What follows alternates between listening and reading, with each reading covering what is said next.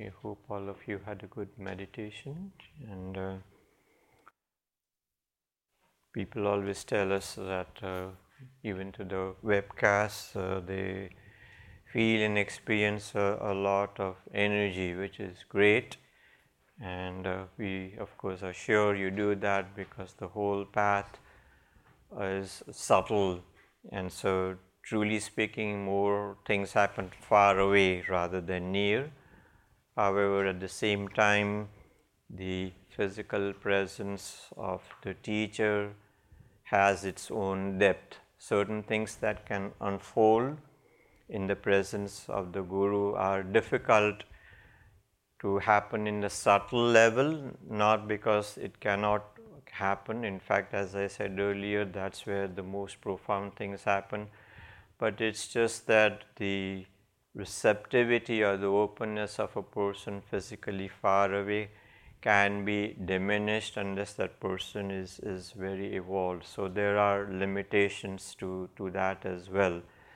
So once again, I hope you had a good meditation, and we will be having such events in the future, hoping starting next year. This year is kind of ended, but next year in late April, May onwards, when Ma is here and again a little more healthy and stronger, then we hope to do more events. So definitely please continue to join us. In the meantime, for those of you who are far off, visit our website and keep in touch through that. And there's a lot of things if you're interested to read about and get familiar with. But this, as the Dhyan Yogi Ji and the Rishis, the yogis say, is a practical path. There's not much to talk about, there's much more to practice, and experience is the key process. And so that is what is stressed by what is known as Pratyaksha Anubhava. What is your direct experience, that is what counts. And so the more you can expose yourself to either the webcast, and again as I said, as much as possible in the presence of Anandima in the future, that is of great value. We have some questions here that people have requested through the website. So I'm gonna try and give answers to some of those, if not all. How much time do we have? Oh boy.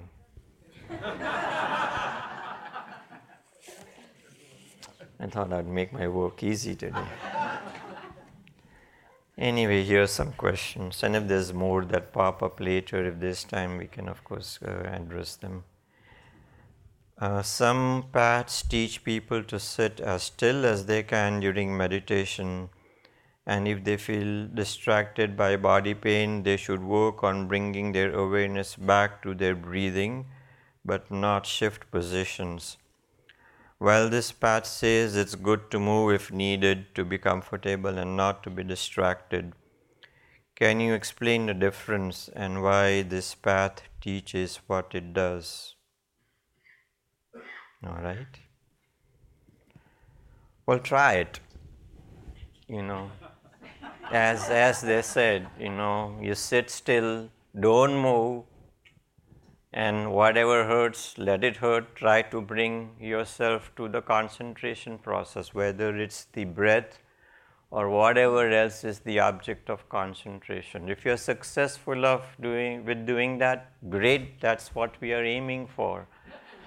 But there's a lot of, so to say, understanding or assumption that is going on. Like, unfortunately I cannot see all of you who are on the internet, but on this room here we have a 6-year-old and an 80-year-old maybe. How can we expect all of them and in between that entire spectrum to sit still? The path of yoga is eightfold. It starts with yam, niyam, asana, pranayam, pratyahar, dharana, dhyana and samadhi. What we are doing here is dharana, dhyan and samadhi. So we assume that you have taken care of the earlier steps. that you have strengthened your body, you have done Hatha Yoga, so you can sit still for an hour. So we are going with that assumption that you have prepared yourself, but we know none of you have, or some of you may have, right? The spiritual path is a process of lifetimes. So we cannot expect a 6-year-old and an 80-year-old or a person who's disabled to sit still. Yeah, if you are between the ages of 18 and 25 and joining a monastery where there's a guy with a whip, if you move that, you get a crack on your back, then yeah, you won't move. But where is the concentration then? On the whip or on the breath? So as a matter of training, it's great and it's essential. And again, we all have our mindsets. For some people, that's necessary. They want that. We tell them that's comfortable. When Dhyan Yogi Ji first came here and we said you can even lay down in meditation, some people came with sleeping bags. Give me a break now, So that matter of discipline is something you have to do. You have to train yourself. We always say, we all get older, and yeah, some of you here are sitting on chairs, and we have graduated from sitting on the floor to sitting on chairs. But can you do something to come down to the floor? That is the key. Put in the effort to strengthen yourself. Make yourself strong that you can sit comfortably at least for an hour without moving. But that is something which you have to do on your own. That training is important. The telling the mind that I can do this, I can sit for an hour without moving, is a matter of your practice. Unfortunately, you don't come with us when you're 6 years old and then until you're 16 that the Guru can work with you on a constant daily basis. Then we can train you in all of that. So in this setting that we are, and in this day and age, people don't have time. The next question is that I have only so much time, how much do I do? So that's the whole question. How much time do you have to work for your physical strength? How much time do you have with the other disciplines that are required? But the important thing is, what is the most important practice? We all eat every day, right? How much of you cook everything every day? You don't. When there's no time, you even go to the restaurant and shell out some money and eat. But you are hungry, so you eat. But the real process is that you go buy the groceries, you clean, you cook, and then you eat. But we don't have the time. Here you are getting something that is a prepared meal. So the whole process in Kundalini Mahayoga is again reaching that state of concentration, meditation, and then the state of samadhi. Now you can do all the prior disciplines of asana, of pranayam, of pratyahar and all that, and niyamas, which can take 80 years or 80 lifetimes. So we have had 80 people who have done Hatha Yoga for 80 years. And the aim of Hatha Yoga is to awaken the Kundalini. But even after 80 years of Hatha Yoga, they have no experience of the Kundalini, which is the goal of Hatha Yoga, which people have forgotten. People get stuck in the physical so much that they are exercising a lot. But what is the next step? Yam, Niyam and Asana. Asana is just the third step of the path of yoga. There's a long way to go ahead. So this day and age, and as Dhyan Yogi said, the most important thing is the practice of meditation. And so however you do it, that's the most important. If you can sit still without moving for 1 hour, 3 hours, 40 hours, great. But if that is not possible, you still not be missing the fruit. The most important thing. Eating the meal is important. Cooking is separate. If someone is giving it, eat it by all means. So that's why even the sadhus, they go around begging for alms and whatever is given they eat. But if they don't get it, they go hungry. That preparedness should be there as well. But anyway, we are not that trained or disciplined. So we definitely want to eat and eat well, of course. But the whole key is that you meditate. And so when the body is going to hurt, naturally it is going to focus there. How long can you go back to the object of concentration if there is pain in the body? So it is a more logical and practical application that you are comfortable. So you may have to move, but then the distraction is gone and then you are back to the object of concentration. And that is why in this path the sitting still is just at the beginning. The second factor is that all those disciplines are necessary to awaken the Kundalini. It is the strengthening, it's a purification process. So either you go through all of those steps and then awaken the Kundalini, or here by the grace of the Master the Kundalini is awakened and she will make you go through those steps. So then it is not necessary that one be sitting still, because the Kundalini can cause movements. People sitting in chairs do have kriyas or moments, and then the fear of falling off the chair is there. So this path is a little different in that the requisition that one should be still is not necessary, because the absolute energy takes over and she leads the processes which are specific for the purpose, and it is not a generalized path of practice where something is given and everyone has to do the same. Yeah, there is some level of that in terms of the concentration, but once the Kundalini is awakened, whatever she does is different for each individual, because the need for each person is different, the level of evolution of each person is different. So based upon that, the energy, which is the absolute consciousness indicates what should or should not happen, and therefore there is this difference of the discipline of sitting still or not sitting still. Okay. After Shaktipat initiation, we are taught to do a sankalpa, a way of requesting help from the Guru and focusing our own intentions as well. I have had experiences where I have gotten very clear help, either a solution or an answer comes to mind of a problem that's plagued me, or one time I remembered where I had hidden a spare key. How do sankalpas actually work? Wow. Again, sankalpa is a very, very powerful, subtle tool, which is something that is parted at the time of Shaktipat.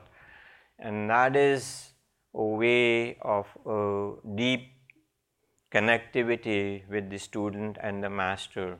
How it works? How does your internet work? Same way. Internet is something new which is still restricted to a gadget. But we as humans are always connected to the eternal, to what is known as the Ishwar Tattva, the field of energy of God. And parallel to that is what is known as the Guru Tattva, the principle of the force field through which the masters, the Gurus work for helping mankind. So we are always connected to that, but again, our batteries are down, or we are in an area where there is no bar or single bar and so forth. That is the problem. And that problem is because we are not open. We do not have that level of evolution of receptivity. The signals are always going on, but we need to raise ourselves to that level of consciousness where we can always grasp it. So that is how the Guru Tattva is working. Again, the Sankalpa is a powerful tool which ideally should be used for spiritual growth and evolution, not for finding spare keys. Guruji used to say that when you want to cross the road, don't stand on the curb and say, let no car come, I am going to cross the road. That is not the appropriate application of what sankalpa is. Sankalpa is, I want to reach God. So in whatever is separating you from that process, so to say, is what the sankalpa is to be utilized for. But technically, it is connecting you through that requisition in a much more deeper way to the lineage and to the Guru. As Dhyan Yogi said, the network of the Guru is like a huge spider web. The spider has spread the web and then it comes to sit in the middle of the web. But whatever has caught in the web, they immediately know.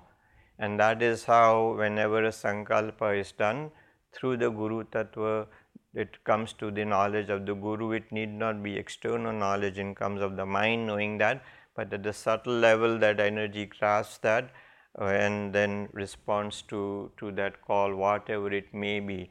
And many times we do sankalpa and we don't feel anything is happening. That is because the process may not have been done appropriately, or the help is coming but it is so subtle that we are unaware of it, or the expectation of a mind is something that help should come in a specific way and it may not come that way and we feel the help is not there or has not come. But prayers never go unanswered, that's the law.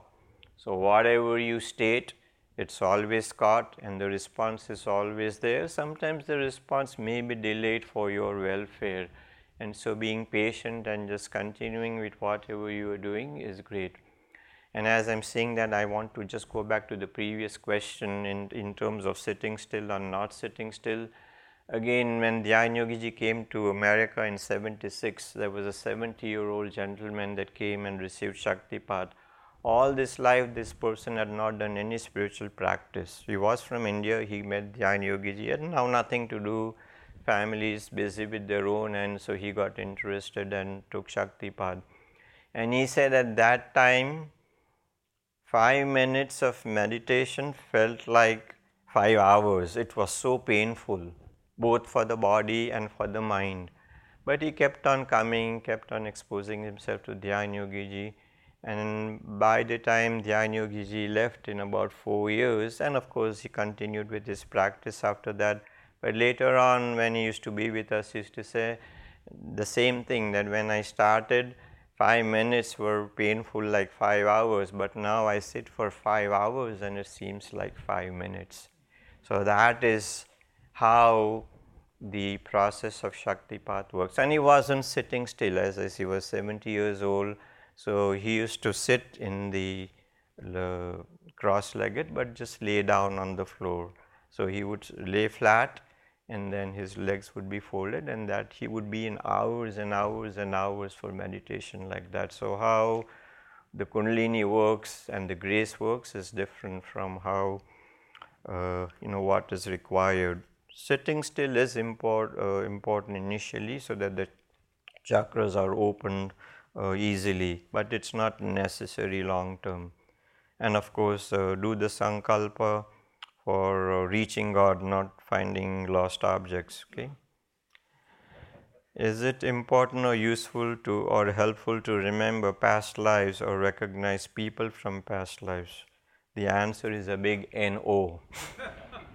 Dhyan Yogi Ji and the yogis always used to say, or still say, that the past is over, it's done. You cannot change or do anything. The arrow is shot, it is going to hit the target. The law of karma is very, very precise. So whatever is done, whatever we are experiencing is a fruit of whatever we have done or wanted or desired, whatever that may be. And yes, there's pleasant things and there's unpleasant things, and of course none of us want the unpleasant things, and that's what we want to get rid of. How to get rid of is deal in the present. What can you do now is the most important thing. So knowing past lives and past person interactions is useless, because that in fact can become a problem for the now and for the future. It cannot be undone. What can be undone is what you do now. So whatever you do in terms of your spiritual practices will erase the past, and then you don't have to worry about tomorrow. The future will always be bright if you improve the present. So live in the present, and whatever you can do today, do it now. That's the most important thing. But don't dwell in the past and don't worry about it. Sometimes if the experience comes about spontaneously, that's fine. Then the energy is doing that for a reason, because it's a part of the block, and the energy will release it so that it comes to that awareness, but then that karma or whatever has been blocked, so to say, is released, and then you can go out free from that. But otherwise, don't try to go into that past life regression and whatnot. That in the path of yoga is not recommended. Why are the days of Navratri considered to be high energy days, and what are the benefits of doing practices at this time? Again, the battle, so to say, of light and dark, of good and evil has always gone on from day one in creation, and probably till the last day it will continue, because that's the nature of creation. There is always day and night, light and dark. So those things are unfortunately going to remain. And again, these 9 days was something similar thousands of years ago, and that's why the Lord incarnated.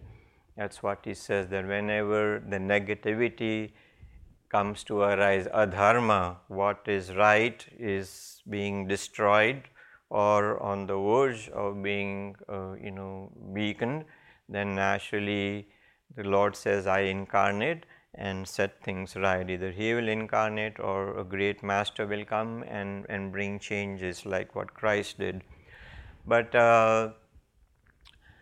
anyway, the 9 days is also when such a battle happened with Ram and Ravana.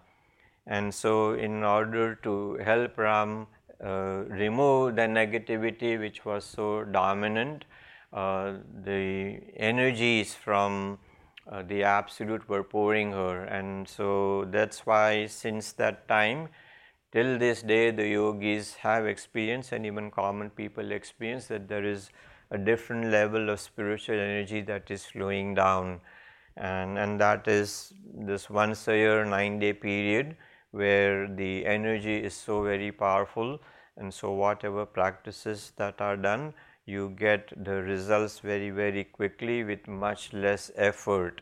There are so to say levels of perfection that can be attained with a practice. With a mantra, for example, X number of thousands or millions need to be repeated to reach it, to bring it to that state of perfection, which of course is an ongoing practice. But if that same practice is done during the 9 days, then the 10 times benefit is gained in a shorter duration with much less effort. So that's why these 10 days or 9 days of practices are considered to be very important. In the 10 days, of course, when Lord Ram was victorious, Ravana was killed, the negativity was destroyed. This is an external phenomena which of course happened in spiritual history, but it's a daily battle within. We have to fight our own negativity within. We have to fight our own fears. We have to fight our own anger. We have to fight our own jealousy and greed and lust, whatever is keeping us away from our true selves. So that constant battle is an inner battle, and what I sang during the meditation is exactly that. We have to fight with those inner tendencies and negativities which are keeping us separate from our true selves.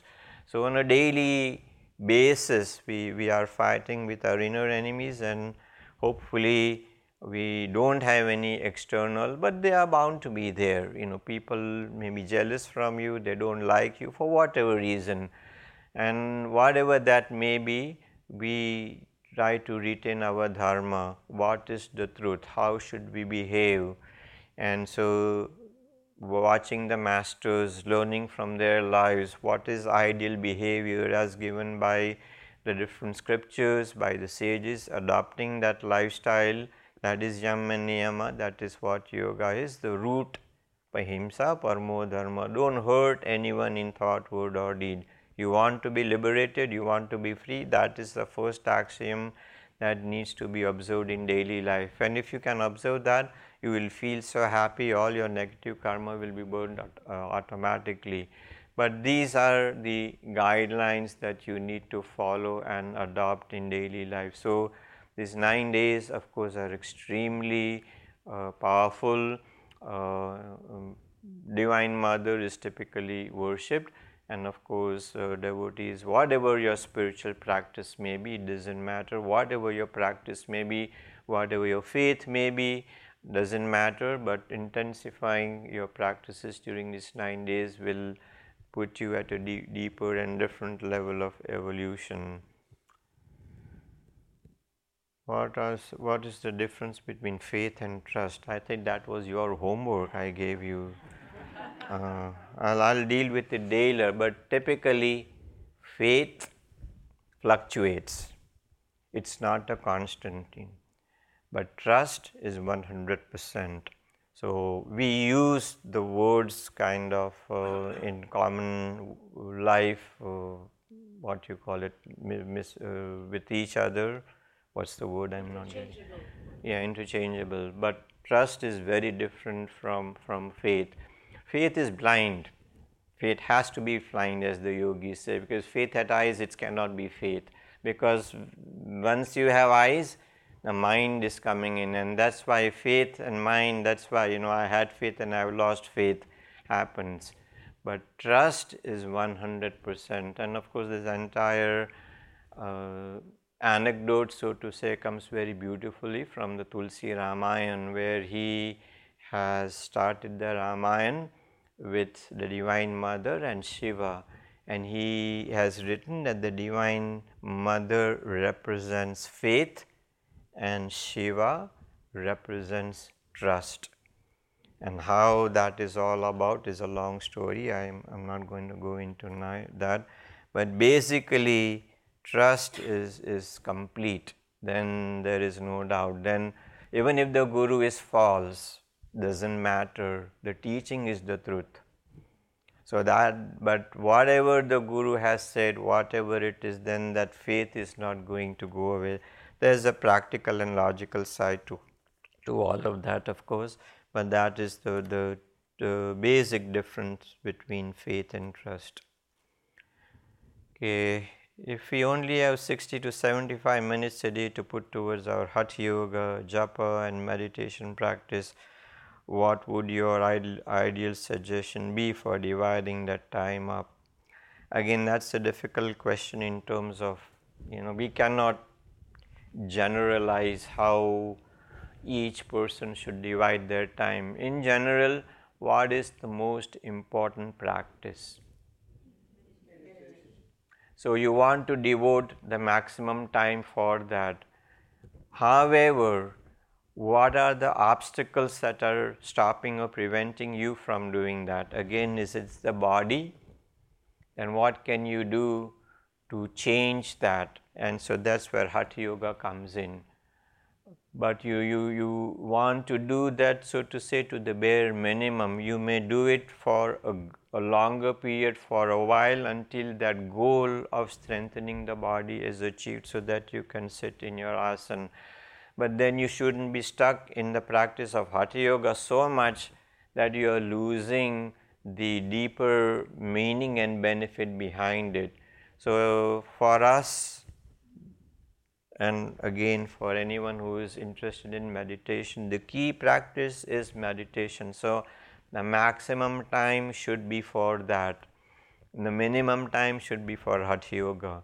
And then occasionally, as the body goes through changes, you can do something for periods of times when you want to re-strengthen the body, and then again go back to deepening your meditation practice. But the most important practice is meditation. The second most important prior to meditation is repeating the Guru Mantra. And then the last is something more external. So the more physical the practice, the lesser the time should be until, of course, when you want to prepare for something, that is important. You cannot neglect that. But once that is achieved, then you definitely want to aim towards the most important practice on a daily basis. So again, going through the 6th, 7th and 8th steps of yoga: dharana, dhyan and samadhi, concentration, meditation and the state of samadhi. Those are the most important steps. Anything and everything prior is preparation for that. So you don't want to just spend all the time chopping the vegetables and cleaning the vegetables. Yes, they have pesticides, but you don't sit there cleaning them all, that you don't get paranoid that you are not going to then cook the meal and eat it.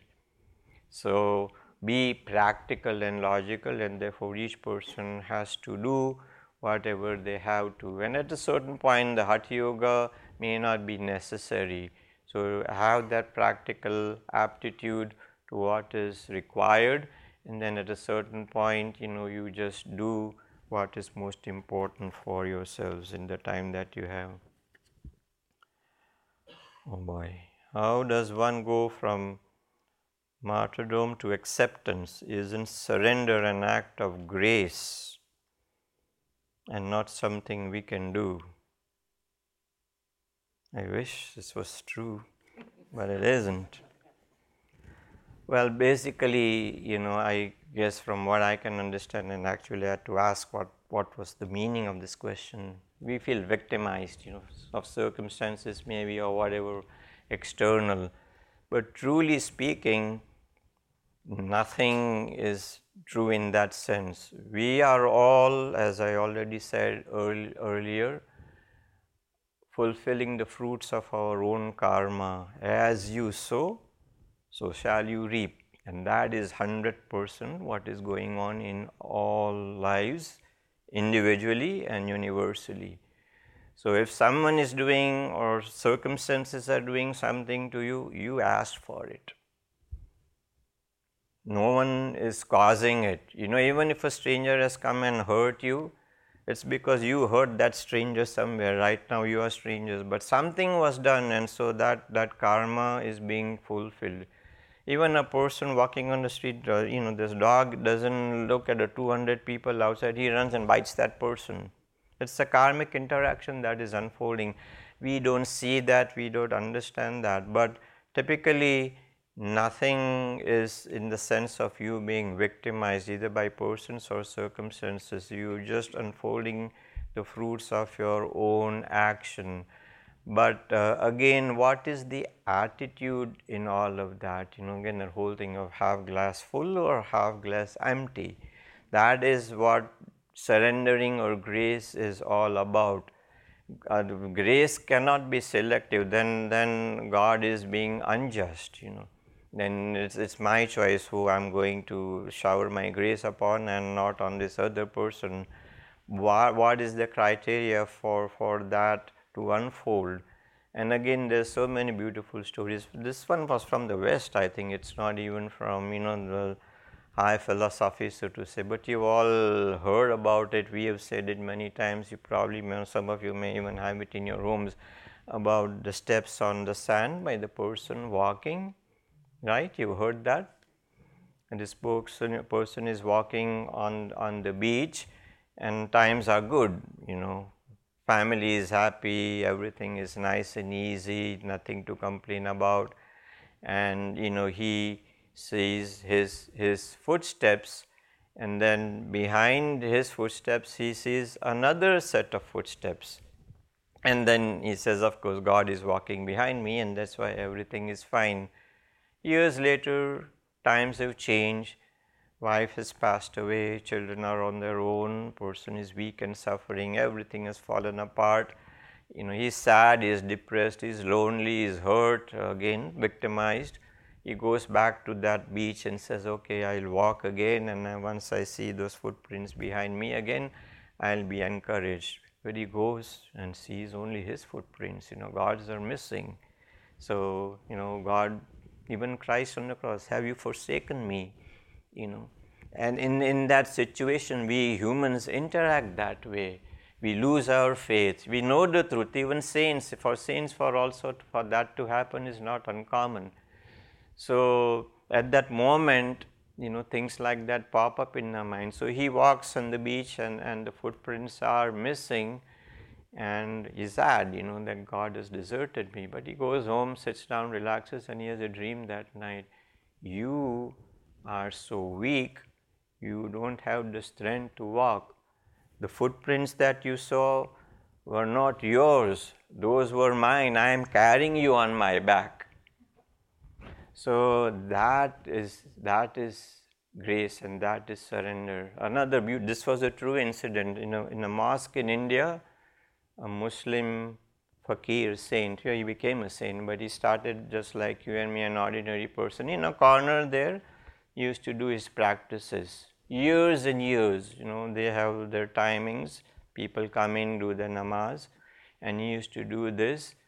And one day on a special event, he has done it so much, they touched the foot on the floor, and it was a hard stone floor, and he had touched his head there so much that there was a dent in the floor for so many years. And there's a crowd of whatever 2,000, 5,000 people, and there is a voice that comes up in the mosque addressing him, saying, "I don't accept any of your practices." And everyone there who has watched him fall all their lives are shocked. This poor guy, he's done so much all his life, he's done nothing but practices, and now assume, God's voice telling him that I don't even accept your practices. He is starting to dance with joy. At least I'm doing practices. He had the vision of the Lord right there and then.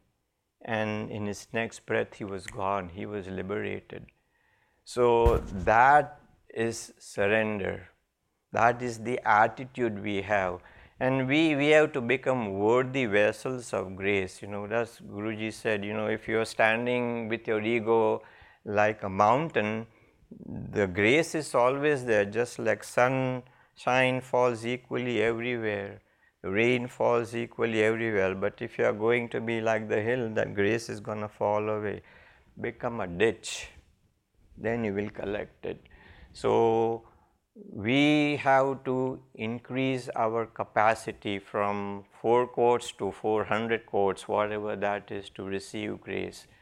And so for that, your attitude to surrender is very, very important. And another very nice story, I don't want to go into stories, but 2 saints, again both doing practices. Naradji, the son of God, is passing by. So they said, when you meet your father, the Lord asked him, when will I attain liberation? Both asked the same questions. So Naradji goes to Brahmaji, asks his father, these 2 guys have asked this question, when will I attain liberation? So the Lord said, tell that first guy that he has 3 more lifetimes to go before he is liberated. And tell the second guy he still has as many birds as there are leaves on the tree underneath which he is doing his practices.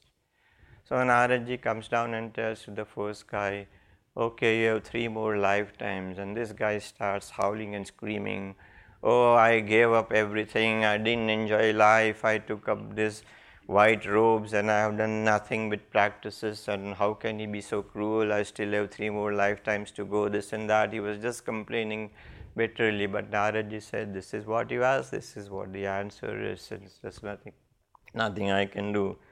Then he goes to the second saint and says, well, you still have as many lives as there are leaves on this tree. And he starts dancing with joy too. Oh wow, God is so gracious. I'll have so many more lifetimes to chant His name, and after that He'll give me liberation. So that attitude was such that the Lord liberated him right away.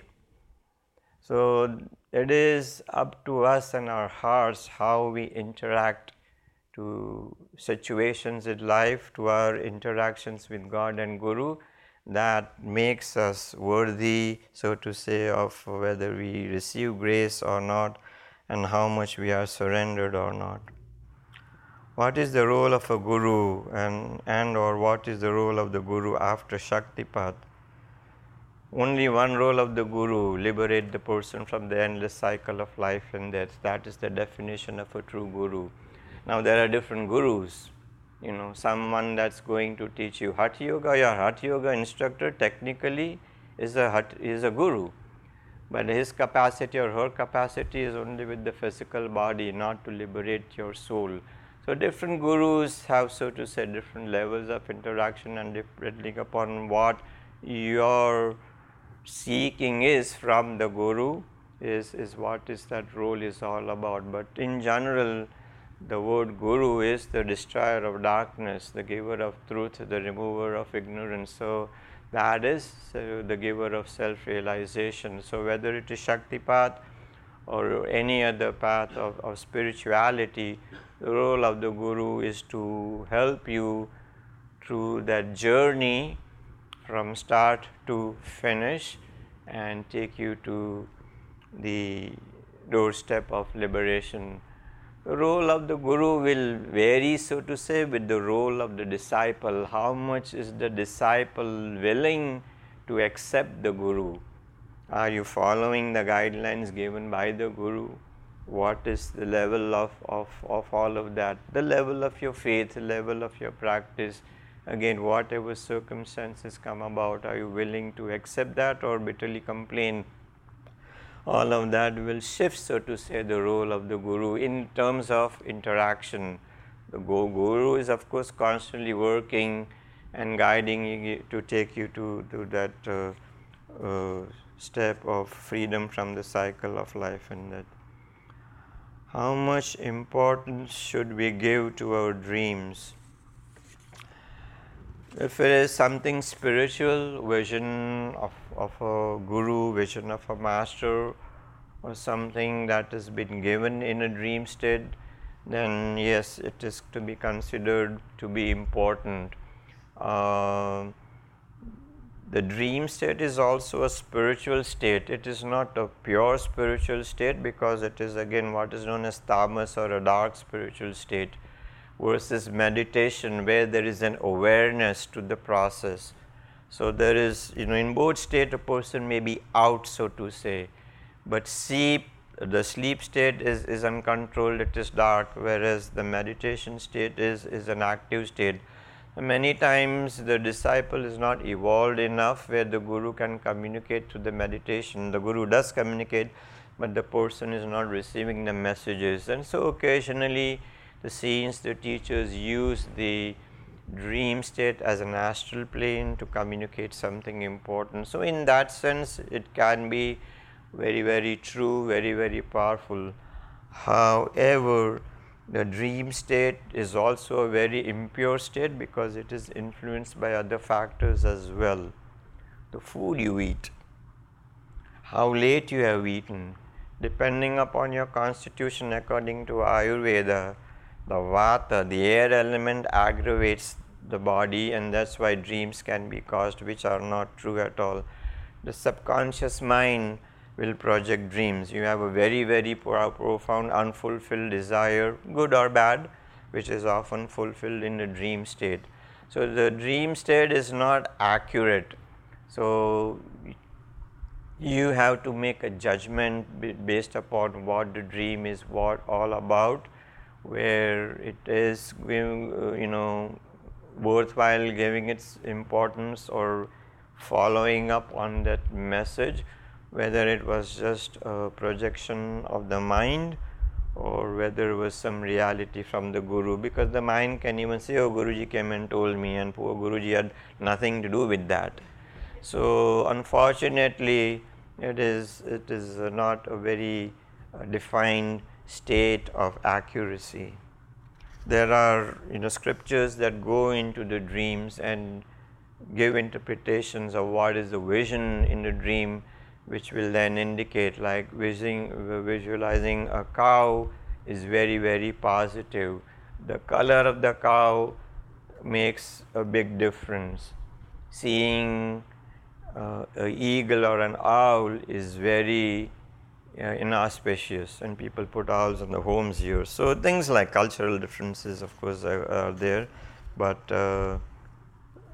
again, it's not a very reliable state to follow.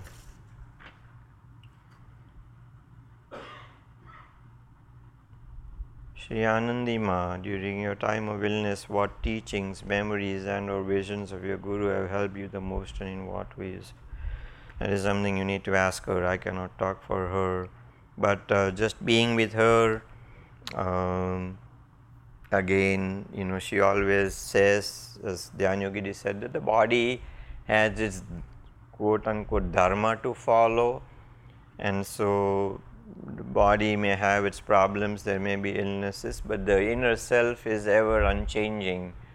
As Dhyan Yogi ji said, that my attitude to help others never changes no matter what the body is doing, and that is what Ma typically also has, so to say, exhibited over the past few years. Dhyan Yogi ji has often come and given her visions. Just a few months ago he came, and for a very long time was pressing on her third eye center, and nothing changed externally, but she felt a lot different internally. Again, a lot of her illness, so to say, is again the karma of the disciples over time. Vomiting or nausea is an impurity. When the body is rejecting something, throwing out of your body, that is vomiting.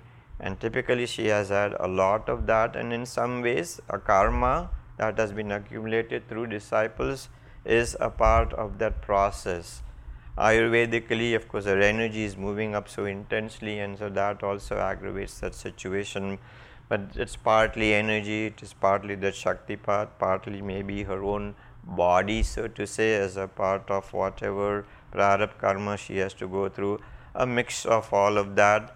By and large, we feel the most big mistake we made over the years is not breaking in between and taking enough rest. Shaktipat is an intense process, and every 4 years Dhyan Yogi ji used to take off and rest, rejuvenate himself with spiritual practices, with a lot of Ayurvedic herbs.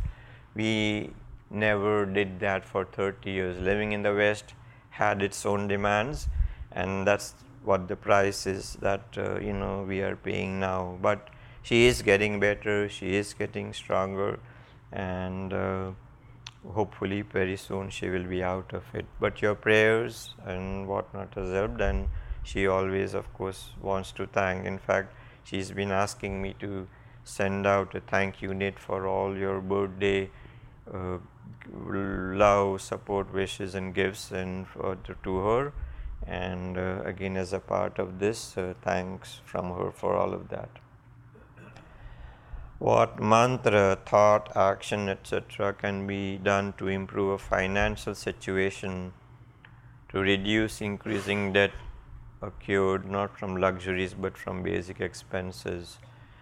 Again, that's a very karmic process, and there are mantras that are given out. Lakshmi mantra, which is the Divine Mother controlling the factor of wealth and well-being. And so at some point, whoever asks this question can get that mantra and do that practice for help.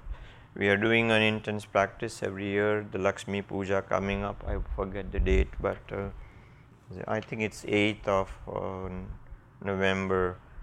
So I think probably in the evening, starting around 5 o'clock, you can join in for that. It's once a year, but that particular day, at particular time is very auspicious for that. So if you are interested, do come in. Oh boy. After I had Shaktipat several years ago, I experienced very unusual things, such as my body freezing, motion, not temperature, or my eyes not being able to open. This mostly happened after yoga asana.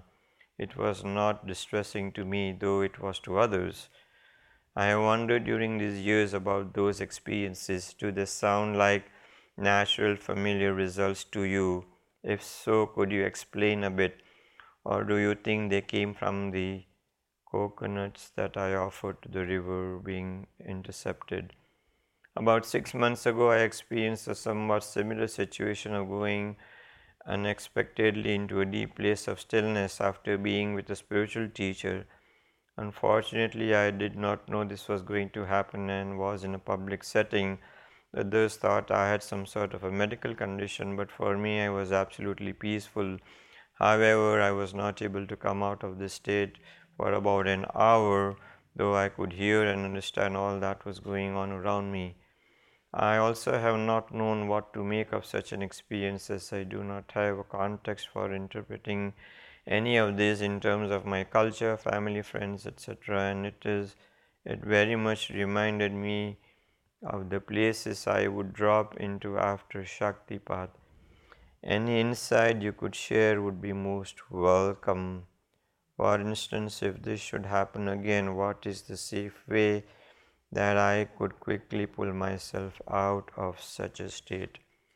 Again, this is very, very basic, very common, very, very natural. This is what Kundalini is all about.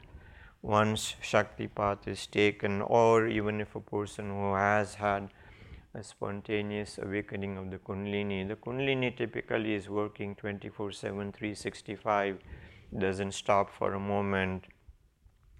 And again, generally there are times or moments when it will begin to do things spontaneously. When it knows or feels this is a good time to do something for the person, it's not going to be aware or conscious where you are, whether you're at work or in some place else where it is not ideal for the process to unfold. It will still happen, and then it is up to the individual to stop or control that. That is what Sankalpa is for, which is what was taught to you at Shaktipat.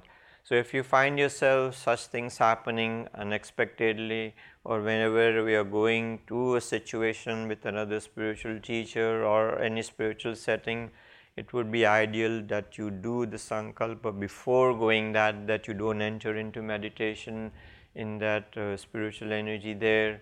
Or if you do enter, it's just quiet and not deep, and particularly no movements and so on and so forth. But this is very common. It happens with Anandima. That's one of the reasons Dhyan never left her alone, and when he was unable, he put the two of us together, that she was always watched for. And just to give an example, a few years ago we were doing an Ayurvedic treatment, a Panchkarma, but the person who was doing it was also a spiritual teacher, and they had their own chanting and whatnot, and of course we went for that, and Ma of course passed out, and they didn't know what to do. The guy also didn't know too much. He said, "Oh, she's mentally crazy." That's what they came about. And then of course I had to intervene and then bring about that understanding of who she really was, and then techniques of how to bring her out of that state. But typically when you're experiencing that stiffness and then no movement and whatnot, that's because the energy, the prana, withdraws from the entire body and comes in the heart, and it becomes deeply concentrated there, so that although the rest of the body is still supplied, it has become very subtle, become very fine, so the circulation ceases.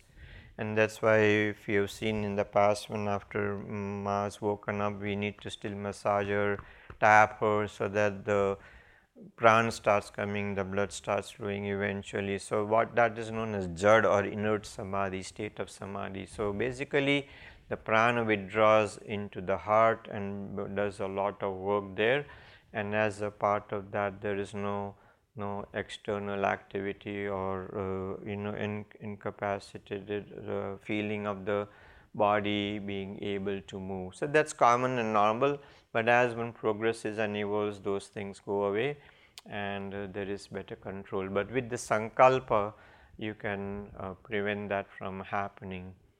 Years ago there was a spiritual teacher passing through Mumbai where I lived, and he was offering meditations at 6 in the morning. So my dad and I went to attend those, and it was very different from what Guruji did, of course, and he was doing external techniques of practice, and he had some sort of an energy where he said, okay, now you are hearing millions of birds chirping, and you could hear millions of birds chirping, and then some sound energies is what he could manifest. But my dad really heard the birds chirping for maybe a few seconds, and then we were out like rocks there.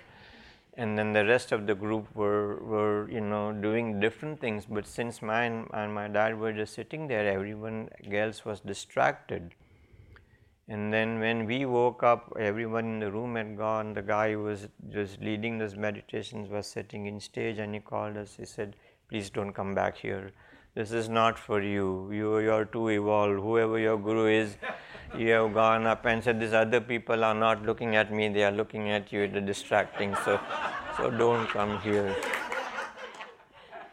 So again, the whole thing is the inner practice and not the externals. But it's common, it's natural, don't be afraid.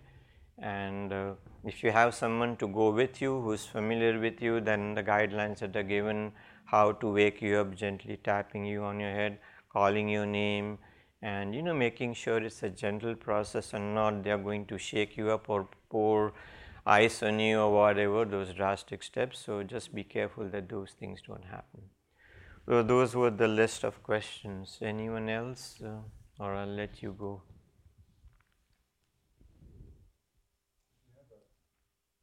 If you have a question, wait for a microphone so everyone can hear. And raise your hand.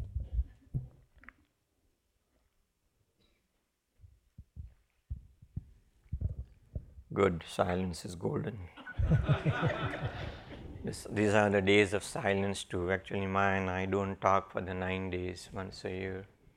And Dhyan Yogi Ji, when he used to give us some practices, he used to say 21 days at least, no talk. When we stop talking, eventually the mind stops thinking, mauna. So it's a very, very powerful practice. So if you can, shut up. Don't ask questions too. The Guru works in silence. That's where the most important work happens. So appreciate you're not asking questions. I'd like to go home and continue with my practice and sit silent too. Anyway, if you still have, go ahead.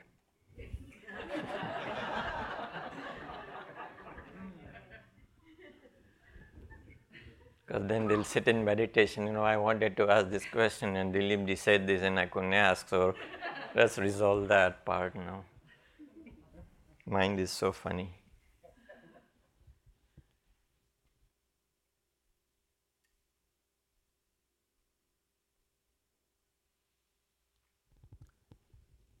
Okay. Thank you all so very much for coming today, and those of you on the internet, again, I hope to see you whenever we do the next event. As I said, probably April, May, whenever, and of course ongoing after that. We always conclude, as most of you might know, with a prayer for world peace. So please sit silently with your eyes closed and send out energy from your heart for the peace and welfare of all humanity. Sarve bhavantu sukhinah, sarve santu niramaya, sarve bhadrani pashyantu, ma kaschid dukhabhag bhavet. Ma kaschid dukhabhag bhavet. Om Shanti Shanti Shanti.